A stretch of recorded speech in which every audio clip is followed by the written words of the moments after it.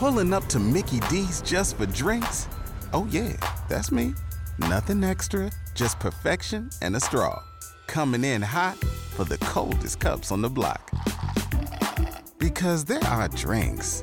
Then there are drinks from McDonald's. Mix things up with any size lemonade or sweet tea for $1.49. Perfect with our classic fries. Price and participation may vary. Cannot be combined with any other offer. Ba-da-ba-ba-ba. You're listening to the Archaeology Podcast Network. Hello and welcome to the ArchaeoTech Podcast, episode 198. I'm your host, Chris Webster, with my co-host, Paul Zimmerman. Today we discuss GIS in CRM with Heather McDaniel McDevitt, a California archaeologist and principal investigator. Let's get to it. Welcome to the ArchaeoTech Podcast, everyone. Paul, how you doing? Doing fine. Nothing new to report. I've just been, doing little projects here and there. I decided to redo my contour map that I did at the end of 2021 with the drone data that I collected at Lagash, because this last season we had an RTK GNSS receiver and we placed a whole bunch of benchmarks. So instead of when I did it before, I just had to average the elevations one flight against the other. But now I actually have some real on the ground, very accurate elevation points. So I reprocess the entire thing. And I'm just kind of waiting around trying to find out if I'm going to go to Saudi Arabia or not. It keeps on getting kicked down. It's a rolling 1 to 2 week window. Oh, wow. That's crazy. It's crazy to just have to be prepared for such a distant and long-term trip. You know what I mean? It's just, that's tough to prepare for. You can't do anything. So anyway, that's like a lot of CRM projects. You know what I mean? It's like, oh, we're going to start. We're just waiting on a permit. And it's like, my God, I got to do something, So yeah, I would be happy if I had an income again. Yeah. Wouldn't that be nice? So, all right. Well, we have another interview today, and it's actually somebody that you guys in our audience here may have heard from before, because if you listen to the CRM Archaeology Podcast, Heather has been on the podcast for a few years now, and she has been a really valuable source of just wisdom and insight on that podcast because of her position and her experience in archaeology and what she's done and in CRM in particular, and on the business side of CRM and just project management and just all kinds of stuff. And it turns out she's got a real passion, as I think, well, probably as most people that get to a certain level kind of have to, but for GIS. And we talked last fall about getting her on to just talk about GIS in the context that she works with it at her firm, and just her interests in GIS around that stuff. But for whatever reason, couldn't get the interview nailed down. So now we're going to do it. And I will formally welcome Heather to the ArchaeoTech Podcast. How's it going? Hi. Thanks, Chris. What a nice introduction. Thank you. Yeah, no worries. So, I mean, you're literally at work, probably have ArcGIS open on one of your screens right now. So, that's just the life of that kind of person, right? But let's just kick this off. When we first started talking about this and you're like, I could come on and talk GIS stuff. What were your thoughts around that? What's your passion around this? After I got my graduate degree in archaeology, I was working regularly, but I didn't have a actual full-time job nailed down. So I was working for a company. They really didn't hire full-time people. It was a very small company that was predominantly paleo. And so I didn't really see a whole lot of opportunity there. And I just, I was just, trying to find my way in the archaeology world, CRM world. And I had gotten a GIS certificate while I was going through graduate school for archaeology. And I thought, at the time, the chair of the department for the GIS department had really been trying to push some interdisciplinary graduate students. So people that were from other disciplines coming in to get a graduate degree in GIS. And at the time I thought, this might be a really good opportunity for me to increase my skill set. And so I decided, I was going to try to do that. They were making it very attractive for me, wasn't going to cost much. And because they were really working hard to get some other disciplines in. And so, and I actually really loved the department. It was such a great environment altogether. The professors are amazing, very invested. And so I decided I was going to take my thesis work and then expand it and look at predictive modeling and get a GIS master's. And so I went into the master's program for the GIS department after I graduated, and I was still working full time, but hadn't quite had that full time position yet. While I was in graduate school, I nailed down a full time job with the company I'm with now, actually. Yeah. And at the time, they sold me because they were going to have me do 40% GIS and 60% archaeology. And so it really is what got my foot in the door, that along with my skill sets with human osteology and faunal analysis, which they did not have at the time. So GIS was a great window opener for me, door opener, I guess. But as I started making my way up the ladder, actually at some point they took GIS away from me. They wouldn't even let me have access to ArcGIS because they didn't want me tempted to work with it, because I had other stuff I needed to do. And I do enjoy, there were some times where, GIS, they get overloaded and it's just easy enough for me to go in there and make what I need. Mm-hmm. But we do use GIS just for analysis and just to kind of wrap our head around, certain tasks. And so I still do use GIS. I'm not fully GIS, really. It's just a tool. You've got people for that now. Yeah. Yeah, I don't like it like that, but yes, I mean, it is. I have too much on my plate for that now. Yeah, I leave it to the people that are keeping up with it. That's the other thing is I try to keep up with it, but it is something that you do have to exercise. It's not something you can just do and then step away and then come back and be able to pick it up like you had no time missed. Now it's like riding a bike. I go in there and I, look around and it's intuitive to me, but it takes some time for me to get to refamiliarize myself if I've been away from it for a while, especially things change, right? Things are updated but I don't get to do the analysis. I have done some. Probably the last time I did any kind of predictive modeling was about 5 years ago. Mm-hmm. That was serious predictive modeling. Okay. Your graduate certificate, let's just go back to the beginning a little bit here. Were you required to do any a special project for that, or was it all coursework? Or it was a 3-year program, and it was very similar to the way it was set up for the archaeology masters. And that was two years of robust classes. And then, which I'd already taken quite a few, right?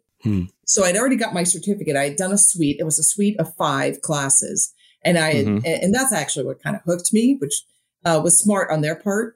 And then I did a few more classes because I enjoyed it so much. So I'd already kind of knocked out quite a few of the classes needed for the masters. And then the project was the predictive modeling.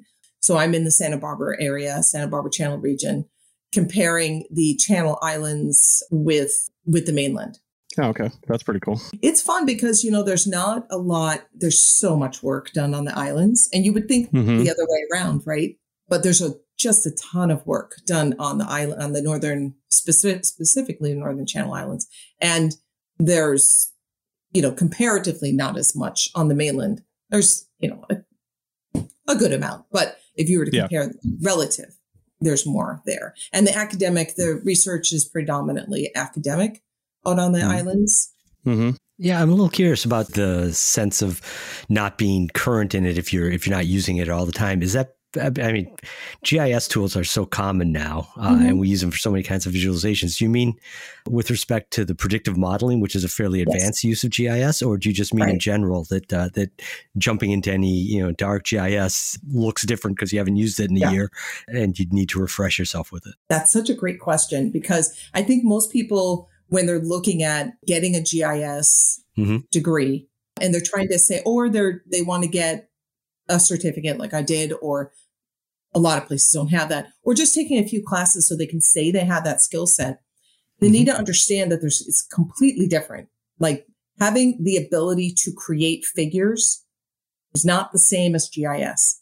So GIS in its definition is actual analysis. It's a science, and it's geographical information science, right? And if you have a degree in GIS, like an actual full degree in GIS, not just taking a few classes while you have another degree, and it specifically if you have one in a graduate degree, it is focused on how do you analyze with the data. So the initial classes that you take they're really about, which are all important. They're really about how to create figures, how to do initial data mining, data analysis, but it's not heavy duty at all. And a lot of it is also cartography, learning how to communicate data in a figure, which is key. Like there's so many maps. I don't know how much you guys are into maps, but there are really good examples of very poor maps that don't communicate. They may be pretty, but they don't make any sense. So that's a big part of GIS too. That's such a good thing to say too, right? Because it's not just about doing the analysis. I actually heard somebody tell me last night, he's this kind of older guy and he's got all these colloquialisms, but he said one I hadn't personally heard before. He's like, nobody needs a drill. They need a hole. They just need a drill to do the hole. Right. So he's trying to say, what's the actual problem you're trying to solve here? You don't want to buy that. So nobody needs GIS. They need maps. They need analysis and they need answers. But GIS happens to be the best tool for that job. But if you don't give an output that somebody can make sense with, then you just wasted all your time. Right. Because what's the point? Yes. So, yes. And I have another thought, a way of looking at that from another perspective. But I don't know if you want to take it on in the next segment. Let's take a break and then we'll open with that on the other side. So we'll be back in just a minute. Everybody in your crew identifies as either Big Mac Burger, McNuggets, or McCrispy Sandwich. But you're the Filet-O-Fish Sandwich all day. That crispy fish, that savory tartar sauce, that melty cheese, that pillowy bun. Yeah, you get it. Every time. And if you love the Filet-O-Fish, right now you can catch two of the classics you love for just $6. Limited time only. Price and participation may vary. Cannot be combined with any other offer. Single item at regular price. Ba-da-ba-ba-ba. Pulling up to Mickey D's just for drinks? Oh yeah, that's me. Nothing extra, just perfection and a straw. Coming in hot for the coldest cups on the block. Because there are drinks. Then there are drinks from McDonald's. Mix things up with any size lemonade or sweet tea for $1.49. Perfect with our classic fries. Price and participation may vary. Cannot be combined with any other offer. Ba-da-ba-ba-ba. Welcome back to episode 198 of the ArchaeoTech podcast. And we're sitting here talking to Heather McDevitt about her GIS and her GIS work and the stuff that she does at her firm. She's not a GIS specialist, but this is just such a great conversation because, I mean, even if you don't feel like you need to learn GIS in your life for whatever reason, you're using GIS products and it's helpful to understand the mechanism around this thing, even if you just have a cursory knowledge of it, to understand how these things are put together so you can better articulate to the people at your firm that do these things what you need, right? Because there's always two different sets. And that's what we were just kind of talking about is you've got the people putting data together and putting all these maps and things together. But if they can't put an output in that either you understand or somebody can understand in a way that you actually need it, then everybody's just kind of wasting their time there. And you had some more to kind of talk on that subject, Heather, before the break. Sure. Yeah, that's a really good way of putting it, Chris. I think that, it goes both ways. Let's say you're trying to get an archaeology job and the job description says that you must have some kind of command of GIS. Typically what a CRM firm is looking for is somebody who can create figures. It's not analysis. And so if anybody's ever really, looking for a job and they look at that and they just being able to take GIS and create appropriate figures, which are typically the same thing almost every time, right? You want a project location. You want a project vicinity. There are two different types. And this may be more specific to California where I work, but I know, I've worked outside of California too. We use those as well. Basically a overview. Where does your project site fit in the grand scale of things? And where is your site actually? So a lot of times that's more of a zoomed in, sure, where you can look at the characteristics, traits of the site.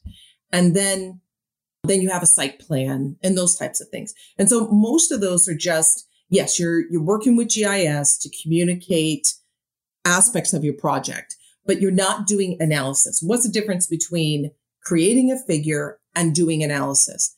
Analysis is just bringing in all this data and trying to figure out something that you wouldn't be able to figure out or wouldn't be able to communicate, both figure out and communicate without a tool that can take all this data and spit out things that overlap. Right. Just to make it as simple as possible. So, if let's say one thing you're trying to look at, predictive modeling, you put in the traits of the sites that you do know that are there, and then you look at the commonalities between those sites, and then you try to find that on your landscape in areas that you don't. Let's say you have a larger area, a county or a city, and you apply the set of data that overlaps, and you put it on your area that you're looking at, and it allows you to have certain areas that pop up and tell you, okay, this fits your parameters here. This may have a higher probability of having a site. So all this that's analysis. You see it a lot in biology and a lot with habitat. And, we're humans, right? Habitat's important to us too. So in biology, I think GIS is probably used more in biology than a lot of the other technical disciplines if you work in an environmental firm that has multi-disciplines. Yeah. So, for sure. Yeah, I mean, I think that's one thing that people need. I think a lot of people don't realize that when a CRM company is asking that you have some GIS knowledge, it's typically so you can make a figure. And a figure is important, but a figure is not analysis. Right. Yeah, that makes sense. Yeah. Yeah. More of a representation, right, of something, right? And I like to think of it as of your findings. Yeah, and I like to think of, JS work is more the end product and working backwards. So I do this with my other job too. I ask a client, well, what are you actually trying to achieve here? And then I try to work the steps back to create that result, right? And Paul worked with me and my company on a project out in Nevada a couple of years ago, and another company was partnered with us to do the GIS work and also some of the survey. And, we basically needed to know, well, where can we survey? Because the variables were slope. The Forest Service didn't want us looking at anything over 30%. Right. And then also we needed to know like access and properties and then the segments that we were actually surveying at that time, because there was a lot of different segments out there. So those are all the variables, and they needed to have, pretty high resolution topographical maps of that whole mountain range, because there's a lot of topography out there. Right. And then understand, some other bits and pieces too. And they put all that together and you end up with a map that says survey there. And we try to shade all those in. Yeah. So, and that's all I needed. That was don't survey here, because you're going to fall off the side of the hill. Right. Exactly. So it's so handy. And, I don't necessarily need a heavy knowledge of GIS to get that. I need somebody, and I need to be able to give them the information that I need and articulate it in a way that I can use, but also in a way that they can understand to provide the result. Because the GIS department sometimes, especially at bigger firms, I've noticed, I don't know how it is where you work, but they're not often archaeologists, right? They're GIS specialists. Well, that's why I was hired. That's exactly why I was hired. I was hired to be that liaison. Yeah, that's good. Yeah. That's good. So you can translate those, those differences back and forth, right? You have to be that person that can interpret both sides. Right. That idea of being able to translate, I think, is really important. Chris, you raised it twice now about what's your end result? Your end result isn't to have a drill, it's to have a hole, the right size in the right place. And that's something that in IT, I was asking constantly. People would say, oh, I've got this problem. And they'd tell me what they tried to do to solve it without actually explaining what the problem was in a way that was broken down to I tried to do X and Y happened. And that's, so I'd always have to roll back all their questions back to that point. And it seems to me that because we use GIS so heavily in its basic, just using the tool form for making figures, like Heather's saying, and in more advanced forms, like what she's advocating for as analyses, it seems to me that having people in the business that can translate or can speak this common language, I think is really useful. I would like to hear what Heather has to say about that, because I'm sure that's something she bumps into all the time. You mean how to communicate? How to communicate effectively, what the sets of expectations and goals are when you're talking about products that intersect with GIS, that either they're whether they're figure creation or analyses, but are part of that workflow. That's such a very good question. But we have a fairly large GIS department, and we have some that we really prefer to work with. And we have some because, they just get it, they've caught on, they're into analysis, they're very detail oriented, they're really interested in archaeology. So even though they're not archaeologists, they love doing the figures because it gives them at least some kind of window into what we do. Mm-hmm. And then there's others that we've worked with for a while, so they know exactly what we want. So communicating, I think the best way, if you've never done GIS, the best way to think about it is that GIS works in layers. And I'm going to age myself here, but when I was younger and I was into, I was into history, I was kind of a nerd, and I was into history and I was always curious. Yes, we all were. I was curious how an area changed over time.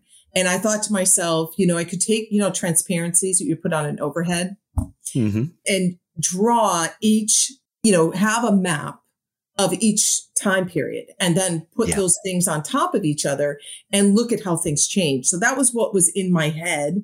And since that's what's been in my head, that's how I always see GIS. When you're communicating with a GIS analyst, you need to explain to them how you want your information layered. That's very key.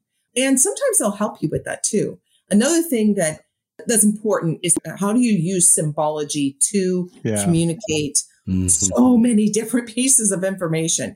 That's hard. Yeah. And not every GIS analyst is good at that. And that's where I wish that GIS programs spent more time on cartography than some do. There's some that don't spend hardly any.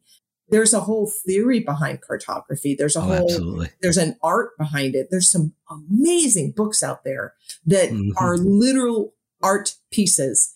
You don't even know you're looking at a map and you're looking at a map. If you're looking at it, you actually, in your head, your brain, your cognitive, your brain tells you you're looking at the map. But if you just walked by it, you would think you're looking at a piece of art, if that makes sense. And so we all think we have to have a box and we have to have roads and we have to have, these things that, every map has to have. And then you realize that's not true. There's so much noise on maps that don't need to happen. But that's the art of GIS, is figuring out what is noise and what is important. But then also with in our business, when you're working with environmental firms, there's also has to be some kind of consistency. So people expect a map to look a certain way. So you can only play with it a certain amount. But what I love are those projects where we're actually working on a project right now where it's a really important village site near our office. And at one point, it was an island in the middle of a very large slough. And it was big. And the island in the 40s was just taken down by, it was, 3/4 of it was taken and used as fill to fill in the slough so they could have an airport there during wartime. And so, quite a bit of it's gone, unfortunately. But being able to communicate, we have one figure that I worked with GIS quite a bit to demonstrate how the island was. But thankfully, that didn't happen until the 40s. So we have a decent amount of historic aerials that have the island. And then, what happened to it. And then looking at all the different excavations that have happened. It's actually one of those sites that people would give their right arm to excavate at. We actually happen to be doing a data recovery at it right now.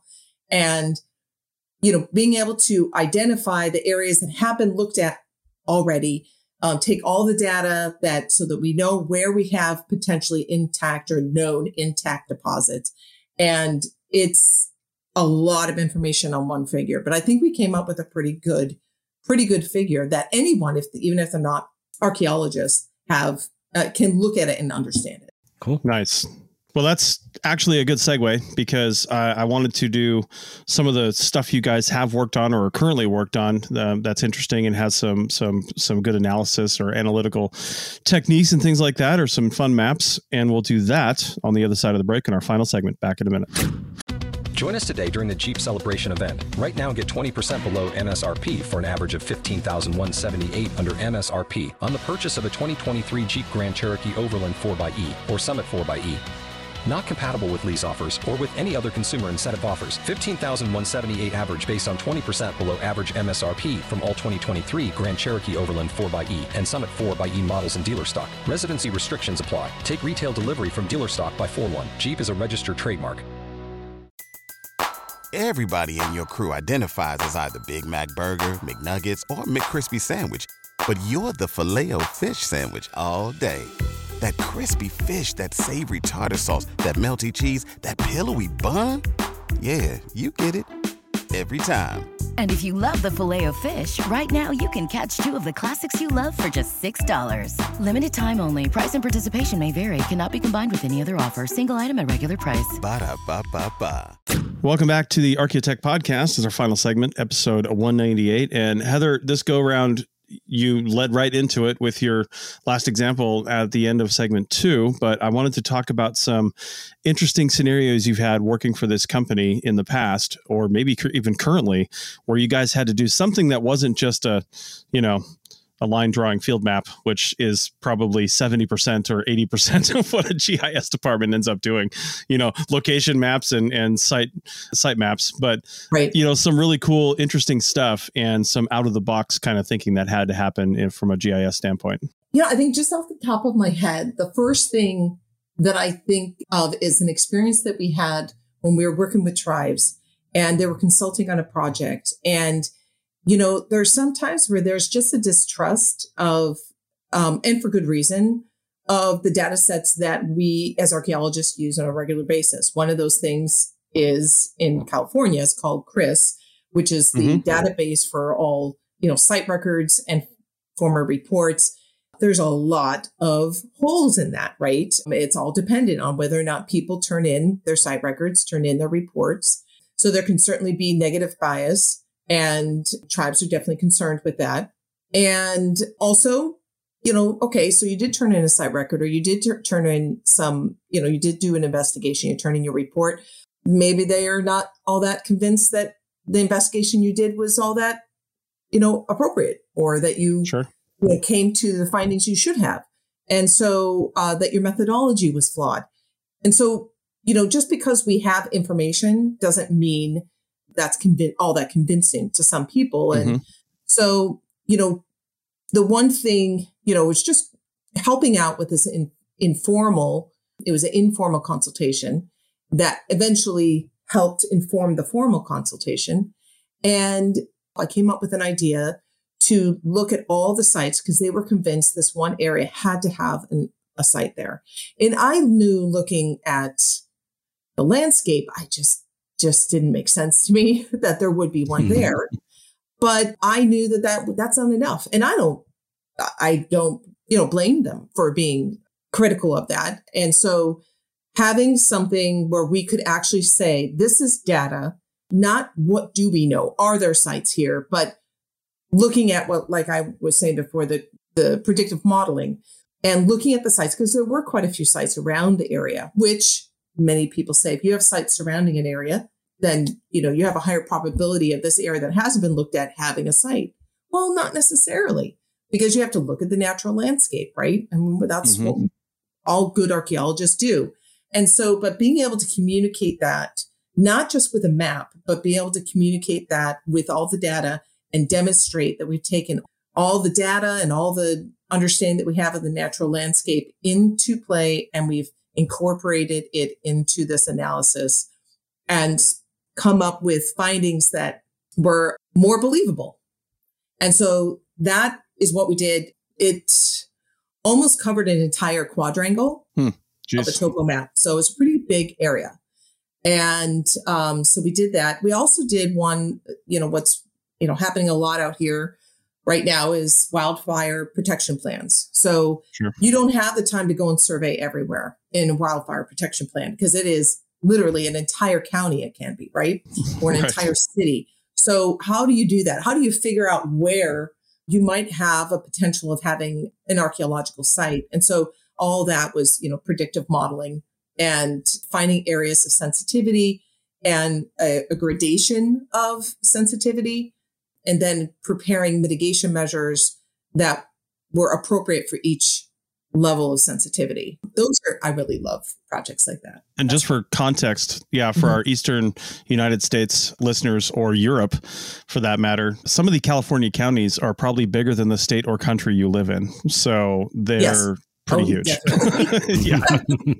The largest county in the United States is in Southern California. San Bernardino, isn't it? San Bernardino County? Yeah. Yeah, that's what I thought. Yeah, that county's enormous. Like you can be somewhere you didn't even think you were near it, and you just pass a sign that says entering San Bernardino County. And you're like, what? I'm in the Mojave. What's going on? And then you're on the other side. Yeah, it's huge. So, and that really brings up a good point because, there's sometimes where you're walking into an area that you may not be all that familiar with. And that's where GIS can be helpful. I think GIS can start you on the path to having good field methodology. Starting with GIS will really set you up to do your best work in the field. And especially if you're doing, like, we cover a huge area.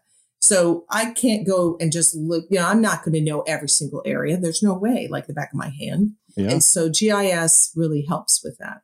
Nice. I'll agree. I mean, Chris was talking about the slope write-offs that we had in Nevada. And I think I'd mentioned on a previous episode about being told to dig for the foundations of a building in one location. And then I looked at the LiDAR hillshade for that area, and I could see the foundations where they actually were, which is where we thought they were based off of, having dug STPs all over that area.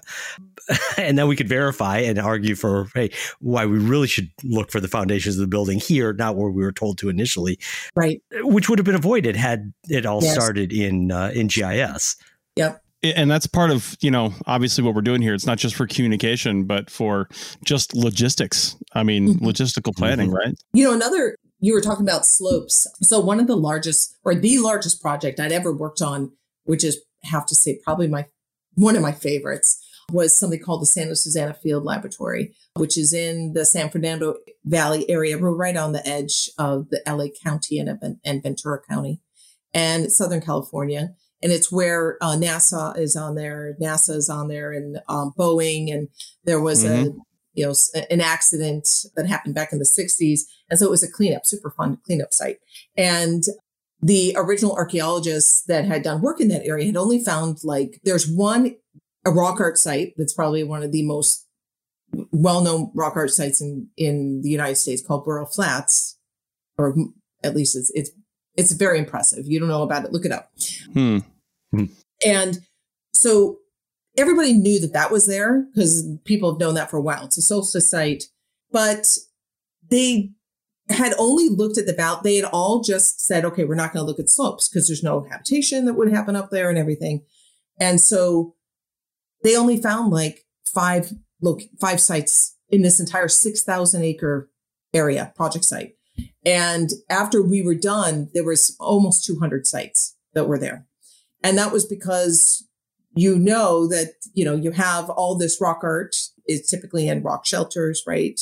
And so, looking at where in the slope idea, I understand the slope idea, but that's where GIS can help you. And you can say, okay, well, what is out there? If there is anything on the slope, what is out there? And then looking at, outcrops and geological outcrops, and actually looking at the landscape to see, okay, we're not going to do the slope, but let's see if there is a potential of having other types of sites out there, and at least pinpointing those areas and looking at them. So you're not have these blinders on and miss almost 200 sites. So Heather, let's round this out.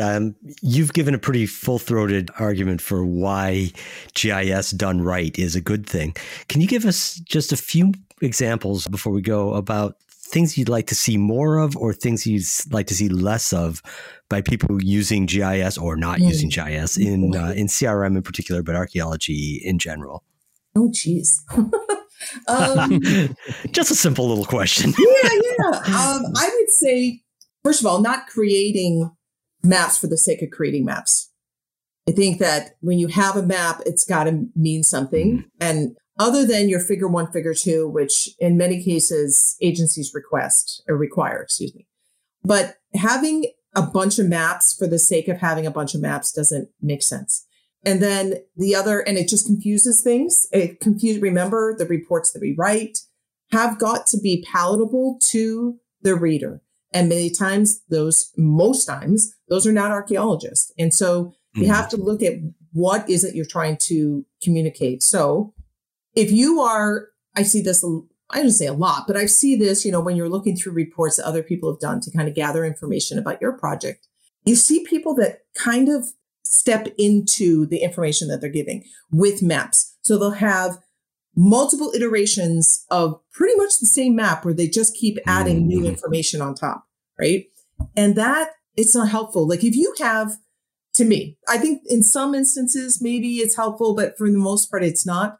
So if you had several maps that every time you're adding some kind of a layer, what would you, or you're not adding a layer, you're saying, okay, I'm only going to give this information on this map. So I have a project site and I give this information overlaid on top of the project site. And then the next one, I say, okay, now I'm going to give you this information. I'm going to take away the old information. I'm going to put a new data set on here. Well, for me, what I would do is I would lay all those maps up and I would be trying to compare. Well, that's not what GIS is meant for. GIS is meant for you to be able to look at all the information at one time. That's why we have georeferencing, why we have the ability to actually spatially tie information. It's not just the data. Let's say we have maps, we have historic aerials, all these things that we can spatially tie so we can more accurately overlay things on pieces of information on top of each other and really see where information pops out that make you want to look at that area more than another. And so I would say having too many maps that is to me kind of not a pet peeve, but just, I would say people need to kind of rethink that approach. Yeah. I see it a lot. And I think that it might just be because a person's not a GIS person. So they don't see it like that. And you may have, let's say you have an archaeologist that says you have to do it this way. I mean, basically, they're just asking for GIS to give them a digital form of their handwritten map. That's not what GIS is for. That's a lot of work for nothing. Just do your handwritten map if that's what you're going to do, unless your handwriting's that bad. But behind those kinds of approaches is a very frustrated GIS person, I'm sure, that's saying, I could totally put this in one figure if you would just let me. So, yeah. That gets at some of the ideas that you were talking about earlier about symbology and GIS programs, and also about communication and, having a shared language that we can understand. You don't have to necessarily flatten everything into each map just shows one kind of feature, but you can smartly show them all, provided you've got, good GIS people on one side and archaeologists are willing to work with them on the other side. Right. Yeah. And one of the things I was thinking of, Heather, when you were saying, GIS is not about just digitizing hand-drawn maps. I mean, as a small company owner, when I was first starting out, honestly, I had a cursory knowledge of GIS. I took one graduate class in GIS just to kind of get my feet wet. And then when I became started owning my own company, I couldn't afford ArcGIS. So I was using QGIS, which was fine, and doing my own tutorials and just kind of figuring out what I needed to do.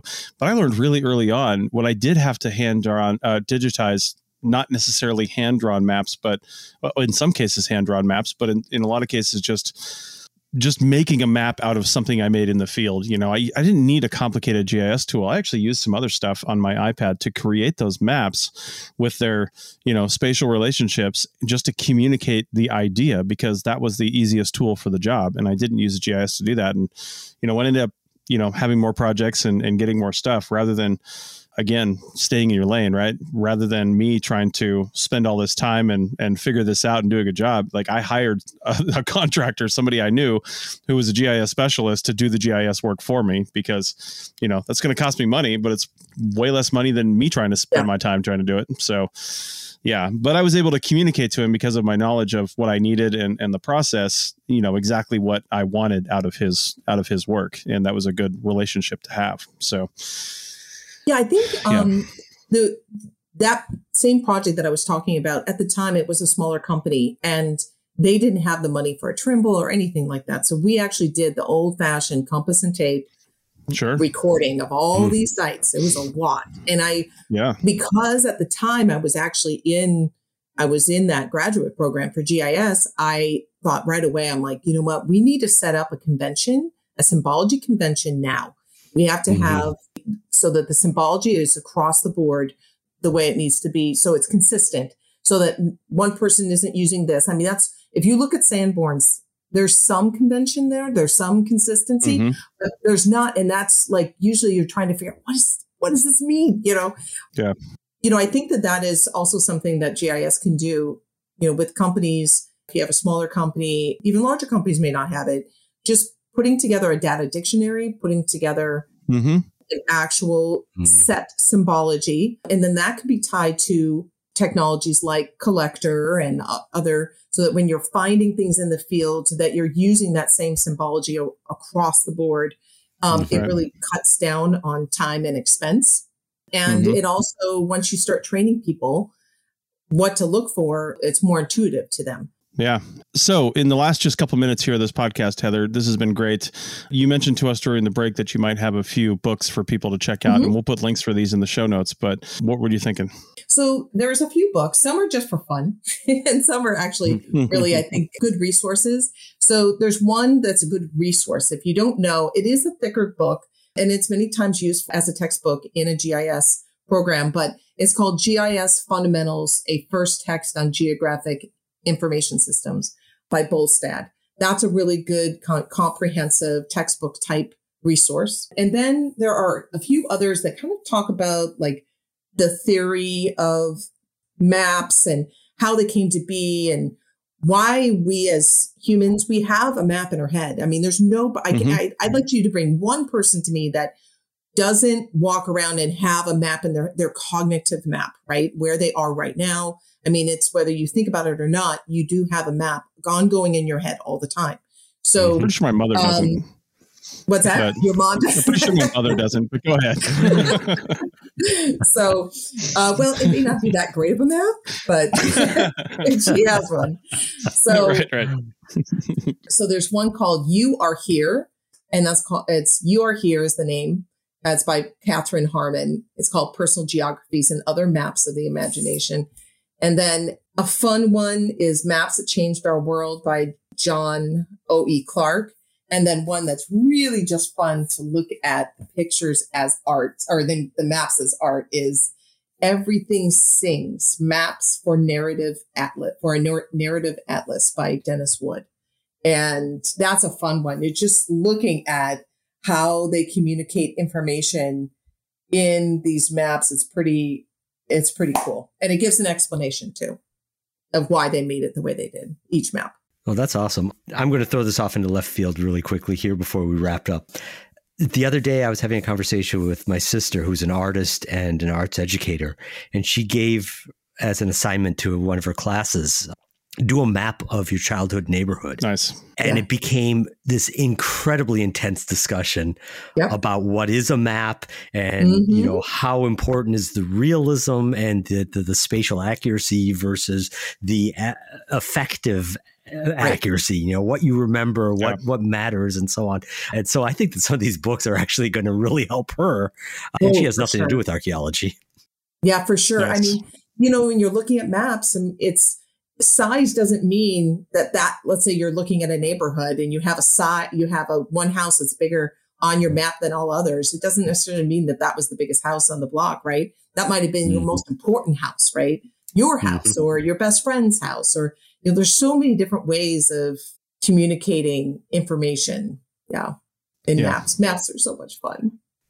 Yeah. Nice.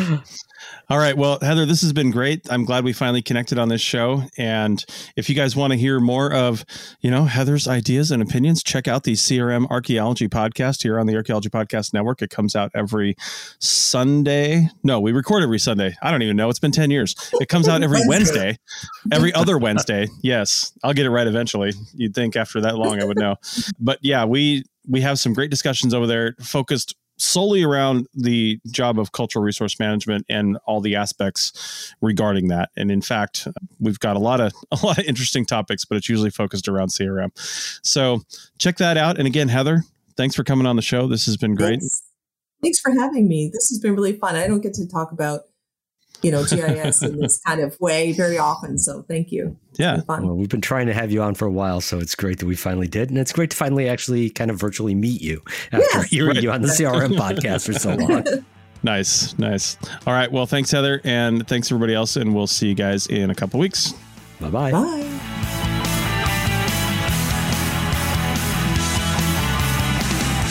Thanks for listening to the ArchaeoTech podcast. Links to items mentioned on the show are in the show notes at www.archpodnet.com/archaeotech. Contact us at chris@archaeologypodcastnetwork.com and paul@lugal.com. Support the show by becoming a member at archpodnet.com/members. The music is a song called Off Road and is license free from Apple. Thanks for listening. This episode was produced by Chris Webster from his RV traveling the United States, Tristan Boyle in Scotland, DigTech LLC, Culturo Media, and the Archaeology Podcast Network, and was edited by Chris Webster. This has been a presentation of the Archaeology Podcast Network. Visit us on the web for show notes and other podcasts at www.archpodnet.com. Contact us at chris@archaeologypodcastnetwork.com. Pulling up to Mickey D's just for drinks? Oh yeah, that's me. Nothing extra, just perfection and a straw. Coming in hot for the coldest cups on the block. Because there are drinks. Then there are drinks from McDonald's. Mix things up with any size lemonade or sweet tea for $1.49. Perfect with our classic fries. Price and participation may vary. Cannot be combined with any other offer. Ba-da-ba-ba-ba. You've worked hard for what you have. Your money, your assets, your 401k, and home. Isn't it all worth protecting? Nearly 1 in 4 consumers have been a victim of identity theft. LifeLock Ultimate Plus helps protect your finances with up to $3 million in reimbursement.